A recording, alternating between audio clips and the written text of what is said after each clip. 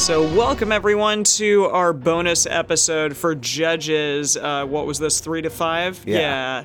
A lot happened. Oh boy, a lot happened. I'm gonna start, I guess at the end of Judges 5 when we had, well, basically all of Judges 5 was Deborah's song. So we're just gonna talk a little bit about Deborah here. There was this poetic song, the Song of Deborah, which we all heard. That was a fun time.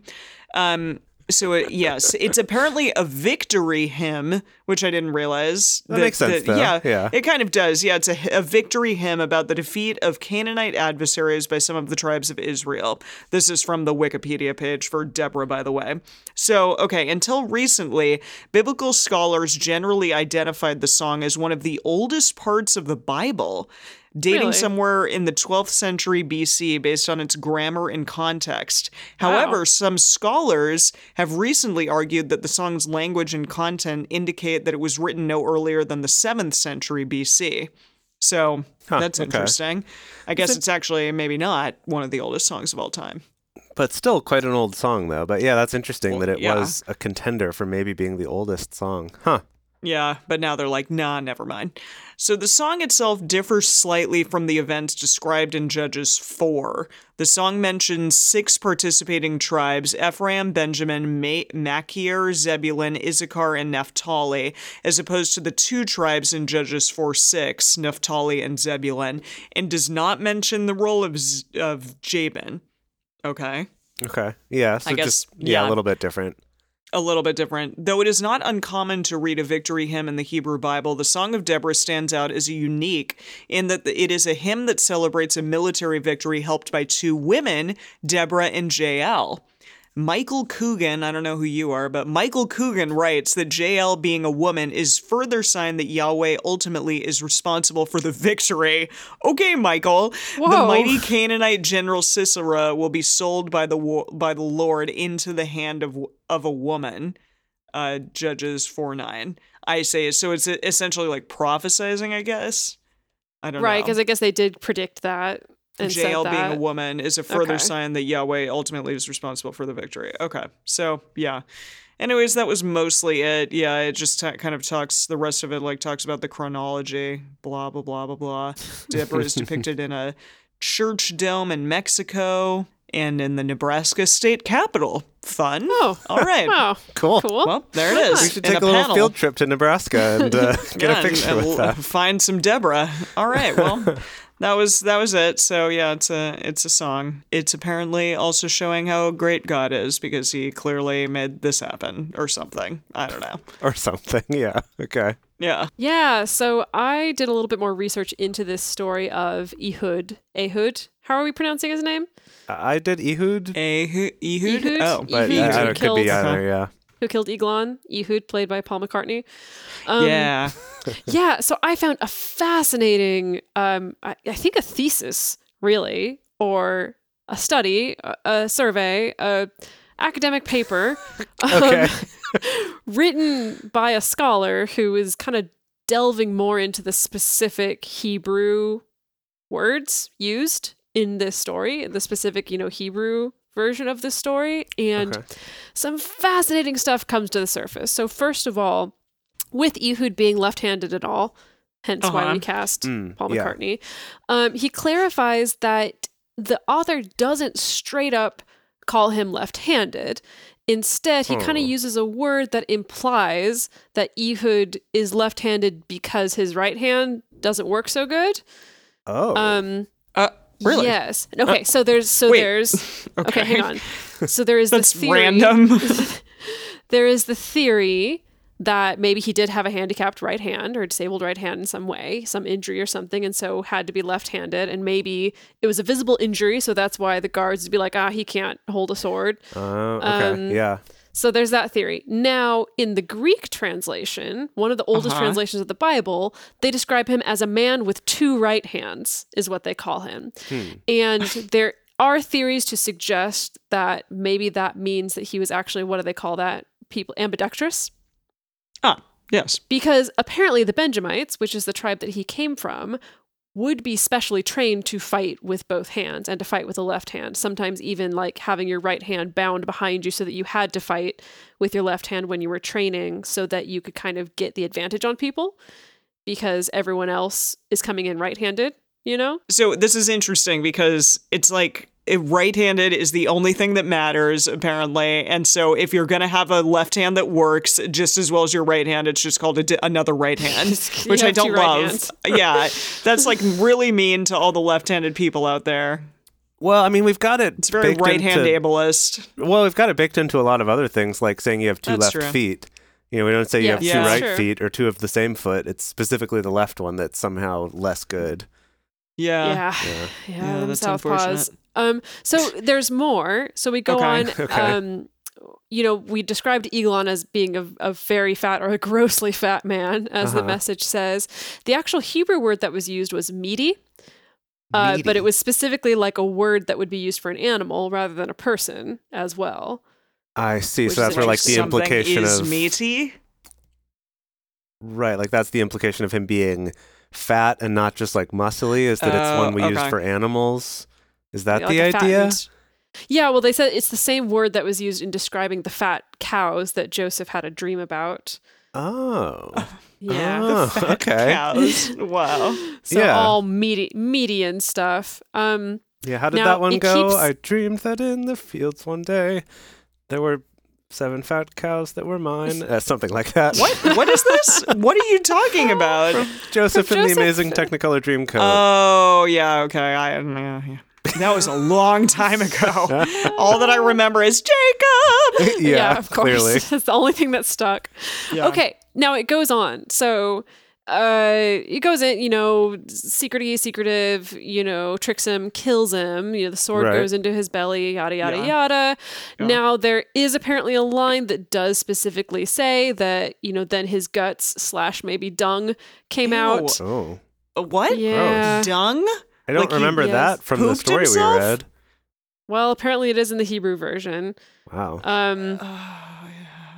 Cool. Well, okay. This is the weird linguistics things, is that it comes from like a Hebrew line that uses the verb to go out, and some translators have translated that as like, oh, like Ehud like went out, but others are like, no, we think that Eglon was actually the subject of that verb, and we think it's implying to like all his bowels coming out. Yikes. That they went out, yes. Wow. So there's that. Now we're gonna keep on going. It's gonna keep on getting more intense. We are. Okay. Because apparently, according to this particular interpretation of the Hebrew text, is that they think, the scholar thinks, a number of scholars think actually that the way that Ehud escaped from the room was through the toilet in that room. Where did they get that from? What, is just from other texts that didn't end up in the story that we read? Is that the idea? That reminds me of Slumdog Millionaire.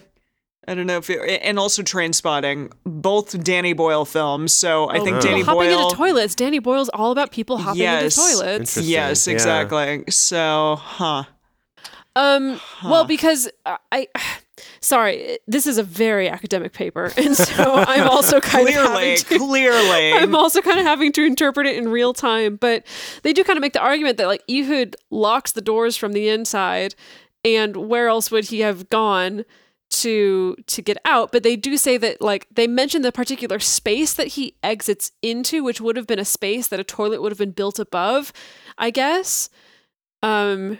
And also, if the servants corroborate it with, like, they think that he's going to the toilet, clearly there would have been a toilet in his throne room, in the cool room. It's so cool. It has built-in plumbing and everything. Wow. You know, so anyway, so that I just thought that was really interesting. Kind of adds a lot more color to an already quite colorful story. Yeah, I guess a lot more sort of sneaky, dirty action.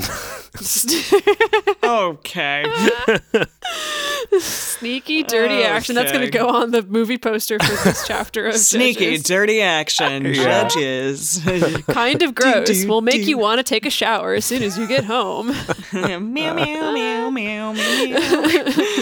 Okay. That's what I got. What you got, Jace? Yeah, oh boy, that was interesting. So I was inspired by our question of will any books in the Bible pass the Bechdel test?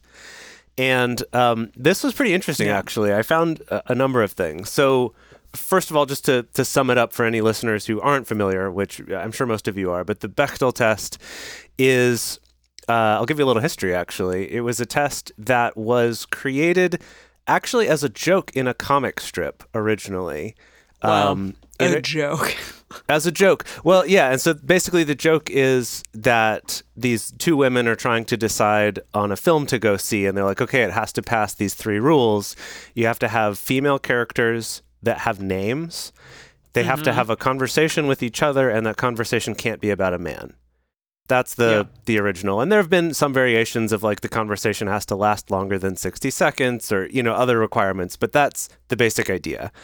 And the joke in the comic strip is that they end up going home and not seeing a movie at the theater because nothing passes the test. But so it is interesting to me that it's since been used in academic writing and things like that, even though it did start as more of a joke. And that is also something worth keeping in mind when people are like, yeah, but that seems like a very low bar to clear. It's like, yeah, that's the point. It's not. Well, it is a very low bar, and the fact that so many things still fail it, that's the whole point, right? Yeah. Yeah. Okay, so there are some books that pass the Bechdel test in the Bible. There are 4 of them.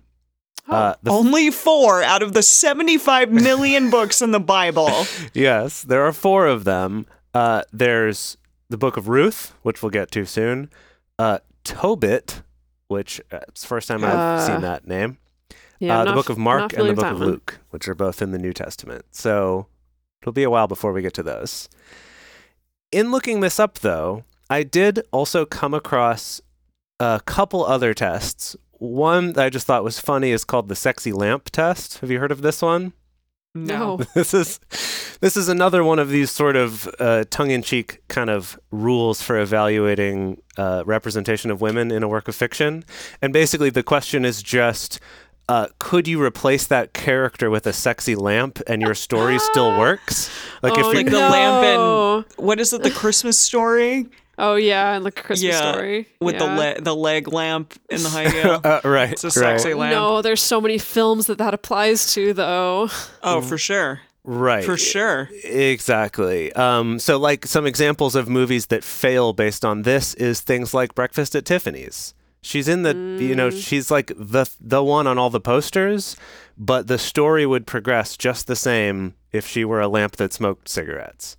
Is what this article is talking about. Yeah. I don't know if I agree with that, but okay. Jeez. Other things like Superman, the character of Lois Lane could be replaced with a sexy lamp because nothing that she does actually moves the story along. Anyway, I just thought that was interesting. But the test that I found the most interesting is called the Mako Mori test. And this is one that actually came out of a conversation on Tumblr originally that was inspired by the movie Pacific Rim. And so in the first Pacific Rim movie, there's a character named Mako Mori. And so that's who this test is named after. And basically, she's this character who in that movie, was very held up as this like awesome, empowered female character. And yet, because she's in her like military regiment and all the other characters are men, it doesn't pass the Bechdel test. And so people being like, well, okay, what's the deal? You can have movies that have terrible representation and still pass the Bechdel test, and you can have someone that doesn't pass it. And so they're like, well, what if there's another test? So the one that they came up with, similar to the Bechdel test in that it's like a very simple requirement. And this one is that there has to be at least one female character, that this character has their own plot arc, and that their arc does not simply exist to support a male character's plot arc. Oh, I like that. I like it too because it takes into account, movies where there's no dialogue, for example, right? Yeah. So what's interesting is if we take this Mako Mori test, our story in Judges does pass that one, even if it doesn't pass the Bechdel test. Well, okay. Unless you want to argue that Yahweh is the male character that's being supported by it. Yahweh is always the male character that everyone's obsessed with. I think that we could get a little bit interpretive with this one. Yeah, sure. That's true. I did find some other interesting trivia, though, about the Mako Mori and about the Bechdel-Wallace test, as it's officially called. One of them is that in Pacific Rim, unfortunately, the sequel to the Pacific Rim movie, which is called like Pacific Rim Extra cool oceans or something like that. Extra cool Pacific room. Rim 2, Judgment Day or something. Pacific Rim Uprising. That's what it is. It has evoked some controversy for the fact that it then does not pass the Mako Mori test, which is the whole test that was based off of the first film. So that was a disappointment for fans there, that she's in the movie again, or there's a female character in the movie, she has a plot arc, but it only really serves to further the plot arc of the male characters. So that's a bummer. Yeah. Also, some interesting thing about all of this too is that like these tests are a very low bar, and the example that was given I thought was very interesting is that the movie Cinderella, which portrays women as either being villains or by being these sort of helpless protagonists, perhaps with the exception of the fairy godmother maybe being, you could argue she's an empowered character. But anyway, not great representations of women in the movie Cinderella. And yet, Cinderella passes both the Bechdel test and the Mako Mori test. So there is kind of this like, just because it passes those doesn't necessarily it's not a black and white indicator. Yeah, exactly. Interesting. Wow. But anyway, so I think that gives us another little tool to put in our tool belt here. But I would say our story and judges, at the very least, does pass the sexy lamp test, because you could not have replaced either of those women with a sexy lamp. No, you need them to be in there. They're doing some stuff for sure. Yeah. A sexy lamp couldn't have killed that guy. Exactly. Yeah. All right. Wow. Okay, so I guess it'll be a while before we run into any more female characters again, but then we can see. So sad. Yeah, we'll see. Yeah. Fun. All right, kids. Thank you so much for listening, and we will see you next week.